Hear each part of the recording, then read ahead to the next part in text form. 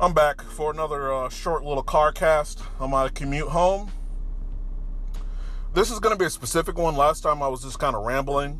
Shout out to everybody who tunes in, man. I'm getting views. This ain't a giant podcast yet. Maybe it'll never get there. This is more of a cathartic thing for me. So if any of you out there are listening, particularly young black men or young men in general, I'm not racist. I got white homeboys, Mexican homeboys, Arab friends, all that good shit, whatever. But young men, if you just do something like this, honestly, it's very stress relieving for me. So, but on my commute home, I want to talk about something that came up today with a coworker. It was almost an argument, but I obviously, red pill content or red pill thoughts and ideas. It's a radical concept in today's society. So I obviously dial back and censor myself quite a lot, especially now that I may become a supervisor or pay grade wise move up into the supervisor echelon where I have subordinates. So I don't want to be controversial. I am actually pretty apolitical. I've had the discussion as someone who voted for Trump that I'm like, outside of being anti-liberal, I'm apolitical. Though I am in no way, shape, or form in my anti-liberalism endorsing the Republican Party. I just see them as the lesser of two evils, but they're still both evils. The grass is green on that side to me, but it's still fucking grass. But that's neither here nor there. What came up today is almost a fight at work is the concept of hypergamy floating, or that's the basic term for it, but basically women never being satisfied. Now, a lot of people who, are women or are not women, are going to see and hear that and be like, you're just a sexist pig. How could you say that? Not all women, blah, blah, blah, blah, blah. No. Where I'm getting at with, essentially floating hypergamy is that no matter how good you are or high your value is or low your body fat is or how much you got in the bank, hypergamy floats. You will not be good enough. And that's not because of the low male value or any flaw of yours, but it's the fact that females inherently always want to level up. They always want to move up. So sooner or later, no matter how high your value, hypergamy is going to float and you won't be good enough. So stay tuned. I'm going to pull through the toll thing here and continue on with this. So shout out to y'all for listening.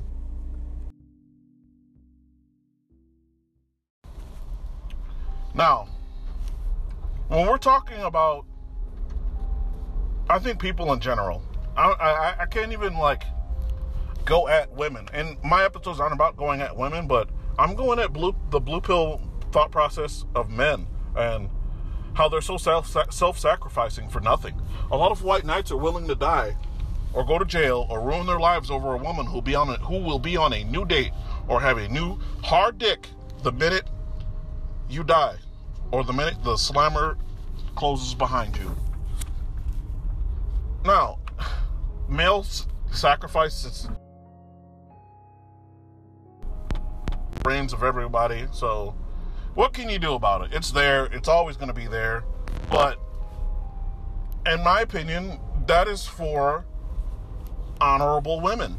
Women don't deserve that treatment. There's too much in our society demanding that men still have the 1950s gender role. The women's gender roles and their social contract has been gone. They've long relieved themselves of it. But women still hold this thing in their side of their brain that's like, hey, men need to step up. Particularly a lot of black men. We hear that shit all the fucking time. But that's neither here nor there. Why a lot of guys don't get the concept of hypergamy floating is they listen to a lot of dating coaches. They listen to the lip service of the woman they're in a relationship with, and they'll hear her say a little bullshit like she's still like, I love you. I love you is a bullshit 3-word sentence. Excuse me, I'm retarded. Okay, I love you is a bullshit sentence. Why? Because it doesn't mean anything. You're saying that in the moment. It's words. And as a man, you should want actions. What actions is she taking to show her love for you? Is she still as romantic with you as, obviously the first week or two that you're fucking, or month, or a couple of months. It's great. And you'll never recapture that in a relationship from her stance or your stance, just because that's just the way it works. Human beings are weird and fickle in that. Because ultimately, a lot of our actions and thoughts, the way we operate, it's off of brain chemicals. There's no logic behind it. And obviously that first endorphin rush you get from, bunker bustering with a chick for the first time, especially if the box is good, you're not going to recapture that. You'll get good nuts out of her and all of that other shit, but that's neither here nor there. A lot of blue pill men, and this is the discussion that came up at work today, were like, well, long-term relationship. I wasn't bashing long-term relationships. I'm in one right now. I told y'all I'm a purple pillar, but I know what it is. If she were to do the hypergamy thing, I am prepared for it. I'm going to be heartbroken, but I'm prepared for it because hypergamy floats. At some point, no matter how high your value, you will become unsatisfying for her. It's the age-old thing of little things that she didn't mind about you before become turnoffs. There's nothing that you did wrong or that you changed. Men aren't changing. It's her brain changing. Men are pretty stoic, boring creatures, sad to say. So let's say, for example, let's say some dude makes $50K a year. Your average decent income in America, it used to be decent. I don't know about anymore, but that guy has a hobby. He works out, he plays video games, he watches sports. Typical male shit, right? At some point in that long-term relationships, or any long-term relationship, a woman is going to get sick of the little shit about him. The video game's got to go because she just doesn't like it. Watching sports, he can't sit on the couch for too long. He's got to help around the house. Spending money on, let's say he grabs Starbucks a couple times a week during the work week. He's got to cut back on his fucking spending because he's spending way too much. And she hasn't cut back at all. In fact, she's on Amazon right now. There are a lot of you married guys or guys in relationships or blue pillars infiltrating the red pill community because you don't like it and you want to just get triggered, so you're listening to this shit to get angry, essentially, or women. Y'all are in relationships, you males, you're in relationships with a woman who's, at this very moment, spending your fucking money. So, there's nothing wrong with that. There's nothing wrong with a man supporting a woman. There's absolutely everything wrong with a woman essentially staying in a relationship just for that support. And this is why I'm going to beat this drum until the day I die, that contracts should replace relationships. Marriages should die, relationships should die, and you should just have contracts. Now, it sounds like a diluted, fancy word or fancy structure of new prostitution, essentially, is what I'm establishing. But I guess in a dark way, I am saying prostitution, essentially, or sugar babies should just replace regular relationships. Why are we pretending to be in love? Women don't love men. You love what men do. A lot of men fall in love with women because they have a little blue pill, the blue pill mind state. We're very old-fashioned still. Men are still living in the psychological 1950s, while women are in 2018 being whores, which is good for them. At least they were able to fucking evolve. Men weren't. We are so stupid. There are men every day saying, I'm going to give you half of my shit for no reason. Because no-fault divorce means women get to take everything. They get to cheat on you, take all your shit, and run off with the new dude. And you get to support her and her new dude. Even if he makes more money than you. She will move on. She's going to do the hypergamy thing and advance into a better lifestyle, but take money from you to kind of give that lifestyle a little boost. Which, alright, that's neither here nor there. Hypergamy floats is basically the concept of her eventually getting sick of you. Now, human beings get tired of each other. I've been in long-term relationships where I've gotten tired of the other individual. And it's not no fault of them or me. Maybe it's a natural human part of maturing, but to be fair and blunt, I guess, in what you would consider sexist, is I don't personally think women mature. They just kind of stay in a perpetual state of adolescence. they don't really mature until they lose what they value the most in themselves, is their looks. And when they get into their 40s and 50s and they're no longer, menopause hits, women don't mature until their 50s. I think it's a little bit of it's a straight line, whereas the male maturity is a loop. The female maturity is kind of like two races.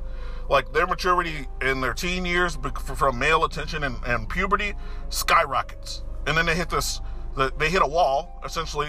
It's like wall number one is peak sexual attractiveness as a teen. And they stop because they're like, once they hit that point of, oh my God, male attention, oh my God, and they get obsessed in that drug of all the attention, they stop maturing. And then there's another, I think, a lot of people call it two walls, and they're calling it wall, in their 40s, and then another wall when they're absolutely done, like physically, in their 50s or whatever the case may be. I think it's three walls. I think wall number one is as a teen, peak physical attractiveness. There's no more maturing at that point. It's pretty much just basking in the glow and the ignorance of all that attention. Then wall number two, it's going to be 34, 35. A little bit of aging starts to kick in, but she can still mother an autistic child, essentially, at that age. And wall number three is like menopause. Like, she's absolutely physically done. Now, to talk about the wall, I'm not saying women are done because of the fucking wall. What I'm talking about is basically the three stages of aging. Because men, we hit our little walls too. We hit points in our aging. Like, as a 30-year-old man, my caloric intake has had to fucking go down by like 700, 800 calories. Just because I'm burning a lot less. But neither here nor there. Hypergamy is an unforgiving monster that just has a thirst that can't be quenched. And that's just what I wanted to talk about. I'm going to actually go to a meeting here. I wasn't even commuting home. I have another meeting as I progress and have more responsibilities and whatnot. But, yeah, I just wanted to talk about that. Like, you could be the right guy. You could be in a great relationship. But at some point, all women get sick of the dude. Now, maybe real love can actually conquer that shit at some point or another. In some relationships, there are outliers, but they're exceptions to the rule. They're not making the rule. They don't disprove anything, because the vast majority of women are still doing the hypergamy thing. Especially now in today's day and age. What is it, like 1 in 4 marriages last beyond 10 years? I think 10 years is a really bad hump. You know why there's a 10-year itch in marriage too? I always wondered that. But I can know exactly why it is. Because women can just extract the benefit of being with you through the government, through the family court at that point. That's lifetime alimony. 10 years, you pay her for life. She can even come back and sue you if you, like, let's say you go on and win the lottery 10 years later. Your ex-wife can sue you for some of that money just because she's a woman. And that's what the state says. And like I said, women will never be satisfied. And the state, it's all the state's fault. This isn't an anti-woman thing. My entire beef is with the state. Now, hypergamy does suck, and women's standards being unrealistically high, that shit sucks, but that's them. They can have those standards. I'm just asking you men to have some too. So I'm about to pull up to this meeting. I'm going to let you fellas go. Man, keep pushing in life.